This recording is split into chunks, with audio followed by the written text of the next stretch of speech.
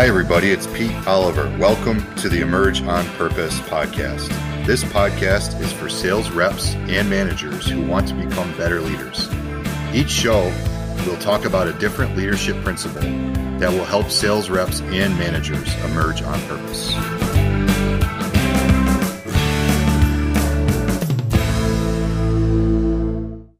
Top 5 reasons deals don't close. We are covering that there is no clear understanding of the investment process. So we are talking about the nuances of asset versus expense or spend versus invest. So why does this show up as one of the top 5 reasons, the ones that we've identified, right, that deals don't close? Did you hear me choke up there a little bit? I think this is probably the one I historically have struggled personally to talk about. And I think, so we have this term called head trash, right? And there's all sorts, in my experience anyway, personal experience, and then coaching our clients, there is all sorts of head trash out there about budget, money, how much your stuff costs, all of that. Now, why is that? Well, I think, frankly, if you're a sales leader, it helps if we understand the money concepts that we have as leaders and as our reps have. And a lot of times there's some self-limiting beliefs around the money concept that end up manifesting itself in really bad ways in the sales process. Like, just from experience, like I remember vividly as a kid, there was one time where I left the screen door in our house open, and it might have been like cold out. It was in like December. And my dad, who was one of the most loving people I know, was like pretty upset. He's like, "Pete, you might as well just take the money out of my pocket and throw it out the window. Like, it costs money to heat this house. Like, why did you leave the screen?" "Well, I was just going outside for a minute to get," "It doesn't matter. Shut the door behind you." And it was like, so what did that tell me as a kid? Well, first of all, it's pretty dumb. But secondly, it's like, money is scarce, right? There's a scarcity there. And for those of us that grew up in an environment where you literally had to work all summer to pay for your books to go to college, you value money. And you understand that it's, in some cases, can be scarce. And then we take that viewpoint and then we apply it on everybody we meet. Like, their situation is scarce. It feels like I'm reaching in their back pocket. And it took me a while to figure out how I was going to overcome that for myself. But how I did it personally was, I had a very profound belief that it was more important that I understood how much the problem was costing the organization than it was how much they're going to spend to buy my stuff. If I couldn't determine what the problem was costing the organization, I didn't earn any right to have any budget conversations ever. Now, I did it out of what I would consider selfish reasons, because I didn't want to feel like I was pickpocketing my clients. But the minute I found out that their problem and their project was meaningful to them, and I understood why, then it made sense for us to figure out whether or not they'd be willing to invest into this situation, right? So you mentioned before, spend or invest. That's very true. Us providing a quote to the client is not the budget step. It's not the investment step, right? So if I'm a sales leader and I'm trying to make an impact on my team's ability to get the truth around budget and investment, I think it helps if you understand where the reps are coming from when it comes to this topic. It's almost like you got to bounce around the success triangle, figure out like what's holding them back. And in my case, it was obviously a head trash attitude thing that I had to overcome. Yeah. So does that make any sense? Like, so this is an attitudinal topic as much as it is a technique topic, I guess is what I'm trying to say. Oh, sure. Yeah. I mean, all of the top 5 reasons have uh, this head trash is a piece of it. This one just happens to bubble to the top, I think, because one of the biggest, the top 5 weaknesses we see that are a little bit harder to just, it's not questioning strategies. It's not like a tactical thing. It's more of like these baggage things. So it's like need for approval or fear of rejection. Yes, we're all human beings. We all have a degree of that. But the higher degree you have, the more you're going to get in your own way. And these are going to become a bigger problem for you. But beyond that, money concept based back to everything that you just shared and how we might be brought up around money, whether it's abundant or scarce, it's going to dictate how you handle money conversations. So, Yeah. Yeah. So then it's like, so what am I then, let's take the lesson a step further. So I was a I was a decent athlete as a kid and played soccer, basketball, baseball. And back then there were these, I forget what the name of the shoes were, but there are these shoes that help you jump higher. And they had a platform on the front ball of your foot so that your back ball would go below parallel and it would strengthen your calves and you'd be able to jump higher. So I wanted these shoes. These things were not cheap either. And I really wanted them bad. So I had to develop why I wanted them. And I had to go to my dad and I was like, Dad, I think I really need these shoes. He goes, the hell are those things? You can't use those things. Well, they're going to help me jump higher. And he goes, okay, let's even pretend that that's true. Who cares? And I'm like, well, Dad, if I jump higher and I can run a little bit faster, I think I'm improving my odds of getting to be able to play college ball. And I think it might drive down the amount of money that we're going to need for me to go to college. I really think this is going to help. And he's like, huh, well, show me some proof that they work. But now all of a sudden, it's not about the money. It's about, will this actually work? Okay. And then you fast forward to the end of the thing and, Dad's like, yeah, sure, you can get them. Go mow a few more lawns and buy them yourself. So that was the mentality, because yeah. So what did I learn from that? It's like, okay, I'm learning the value of money, but then I'm also learning that it's up to me to figure out how to get it done. And if I believe that there's value, then I have to go figure out how to do it. So the second half of that lesson was hard work. The first half was the value of money, right? Yeah. Well, that's a good segue because it's okay. After, as a leader, you evaluate that head trash, that money concept, what's getting in the way, where's the breakdown in having these conversations in general. And then it's okay, well, what does it take to get the business done? After then you create that gap in finding path to budget. Yeah. Yeah. So it's get over your shit about the money stuff, however you're going to do it. I mean, a trick to money is our stuff is expensive.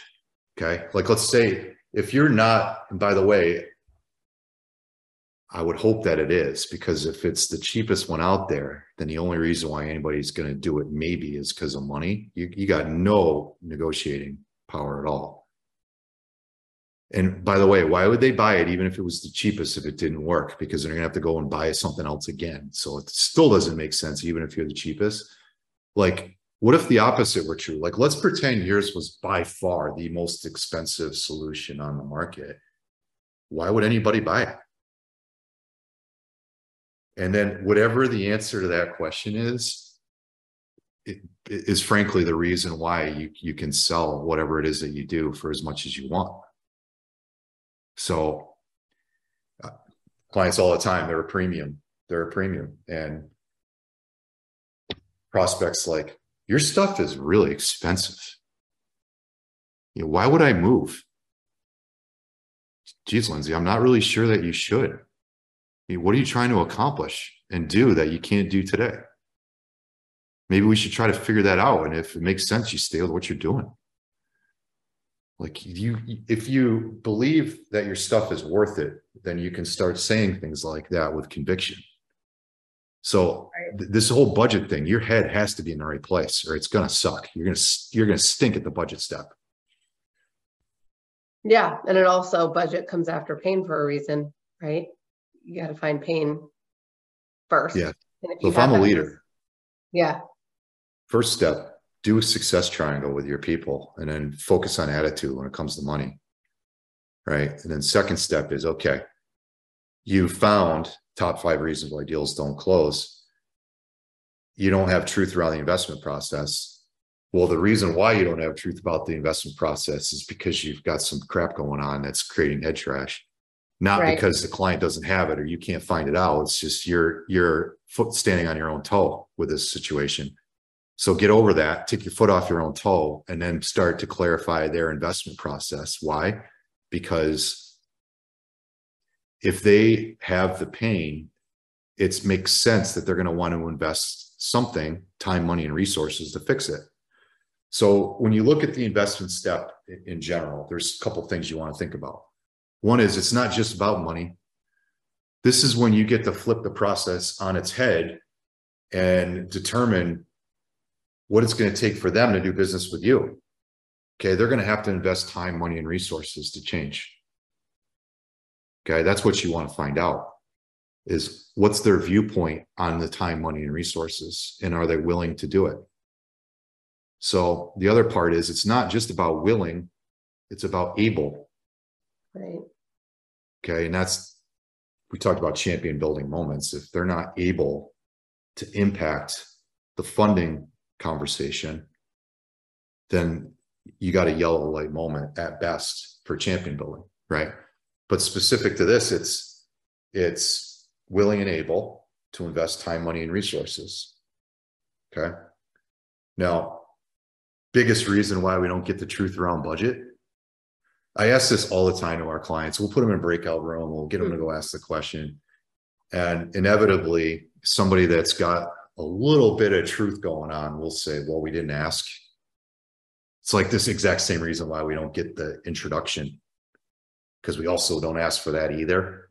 For some reason, we don't think we've earned the right to talk about money, and we don't think we've earned the right to talk to people in power. So we avoid those two topics until it's too late. And then we put a quote out there and hope that they're willing to spend. So that's what we got to do. We've got to get over our own crap. And then when we get to the point where we're asking the investment situation, it's willing and able to invest time, money, and resources. Mm-hmm. So step number 1 is we ask. Okay. Step number 2 is sometimes clients don't know how to buy our stuff. So we may have to bracket a little bit. Like, it's helpful, by the way, if you bracket based on their pain. Right. So what I'm hearing is you're at a place where you're literally throwing $1 million a month out the window, and you want to stop doing that. Typically we've seen other clients that are trying to solve a $12 million a year problem. They're probably willing to invest, I don't know, 11,900,000 or less. I'm curious, is there a number that you have that would make sense given the scenario? And then hopefully they bracket something to you, or you say to them, in all seriousness, you probably got about $1 million to $2 million investment number to make the $12 million problem go away. Should we keep talking or no? So you might have to bracket. Okay. Sure. And again, why does this make sense? Well, it's in the client's best interest to do it this way. Okay. And then the third one is, nope, don't have the money. Don't have the money. So Lindsay, let's pretend you be the coach and I'll be the rep. Okay. And you've determined that in the course of your coaching process, that I don't know how funding gets created. Like, let's coach me through how I should do it. Okay. All right, Pete. So it sounds like we need to get a little creative with figuring out how to ask for budget or to help them create a budget. How would you go about doing that? We have the ask bracket create. You can start from the beginning there. You can go right into the create part of it, but let's role play a couple of ways that we might be able to ask that question in a comfortable way where we're not pushing anything on them. Okay. You know what I was thinking? Well, first of all, I appreciate the previous coaching that we've done because I've gotten over my shit when it comes to asking about money. So I do know how much this problem is costing their organization. So I do know that they are actively trying to figure out how to solve this problem, right? What I don't know is how they're going to get the funding, right? I don't know that yet. So I feel like that's the question I need to ask. I was thinking about trying to do a presumptive question for that one. What would that sound like? So because I already know they don't have the funding, right? So the A and the B, I've already checked those boxes. I'm on to the C. So I've got to figure out how they're going to create the money, create the funding. That's right. So I was thinking about saying, Lindsay, I'm curious, when you've solved problems similar to this and you had to go find the funding, would you mind sharing with me what that process looks like? Awesome. I think that what do you think about that? Great. I'm trying to work on my tone and my pace. How was that? Was I too fast? Took the words out of my mouth. Tonality was great. Pace was slow. Seemed natural. So you can tell you're working on it. I am. I'm trying to overcome the do you questions, you know, like, do you know how your company finds money? Like those accusatory yes, no, closed-ended questions. I tend to be pretty direct, as you know. So to me, like the presumptive question has become one of my best friends. Oh, so. Yeah. Yeah. Well, yeah, I can be direct too, but we know our prospects usually don't like being backed into a corner. So that's good self-awareness. And, you know, there's both the success triangle in all areas there, right? BANT, that we're bridging that gap on. So nice job. Cool. So as leaders, two things. Let's do a little recap here. Leverage a success triangle coaching exercise and put money in the middle of it and then figure out like what's going on there. Is it a head trash issue? Is it a lack of behavior issue? Could be an order issue, not asking the budget question at the right time. Or is it a technique issue? They don't know how to ask, right? They might say they don't know how to ask, but what they're really saying is I don't want to ask. So you got to make sure you're working through that with your teams to understand what their money concepts are.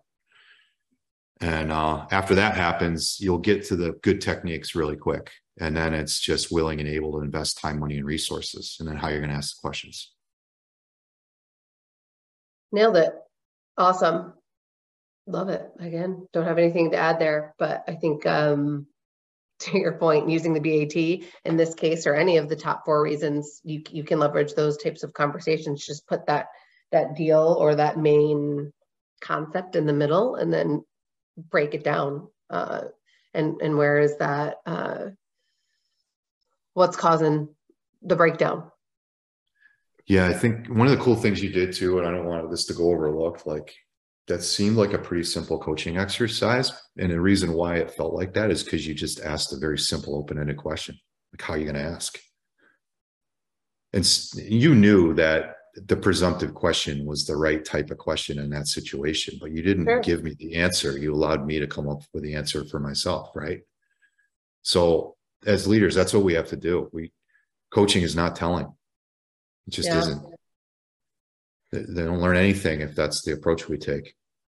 Right. And so it's also, you know, you're not putting them in the hot seat, but you're putting them in a position to figure it out on their own, right? It's like that little bit of discomfort where you're saying, what's the question?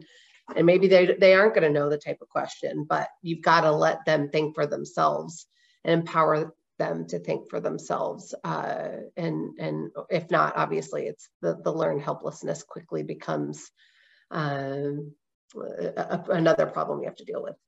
Yeah. And you know what, you can, the podcast for another day, but you can test coachability. Oh, yeah. You can test it. Like how? Well, are they willing to change? Okay. Have you asked them, give me a scenario where on a sales call you messed something up, and then how did you fix it? And the next time, what did you do different? That's like, are they willing to change? Okay. Do they take action, or they just get ready to get ready? Okay. Are they at a place where they've decided that they do have the attitude of failure is part of success? Mm-hmm. There's a lot of ways to deem coachability, but when you have somebody that's coachable, it makes those conversations a lot easier. And I think the more we become a part of our reps plan when it comes to coaching, the easier it is. Like, this should not be a get up and dance exercise for the leader when you're in a coaching role. Right.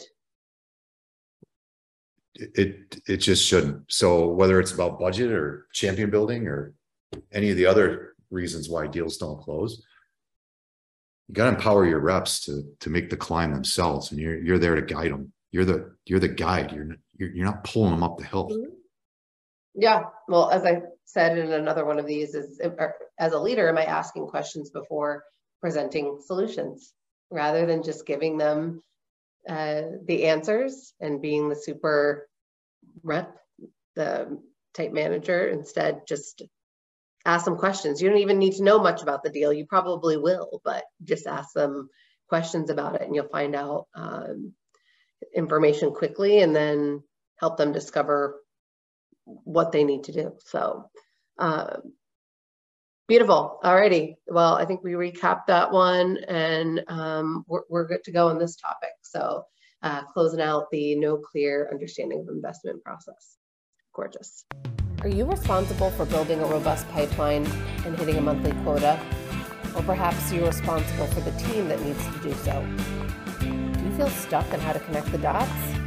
We at Sandler Sailfish excel at the how-tos in sales and sales management. Book a discovery meeting with us today. A discovery meeting is a simple exchange of information to determine fit. A discovery between two parties, nothing more. We've helped thousands of purpose-driven sales leaders just like you shorten sales cycles, consistently meet sales forecasts, and roll out proactive business development behavior plans that work. Go to sailfish.sandler.com/book a call or scan the QR code on your screen. Until then, keep climbing.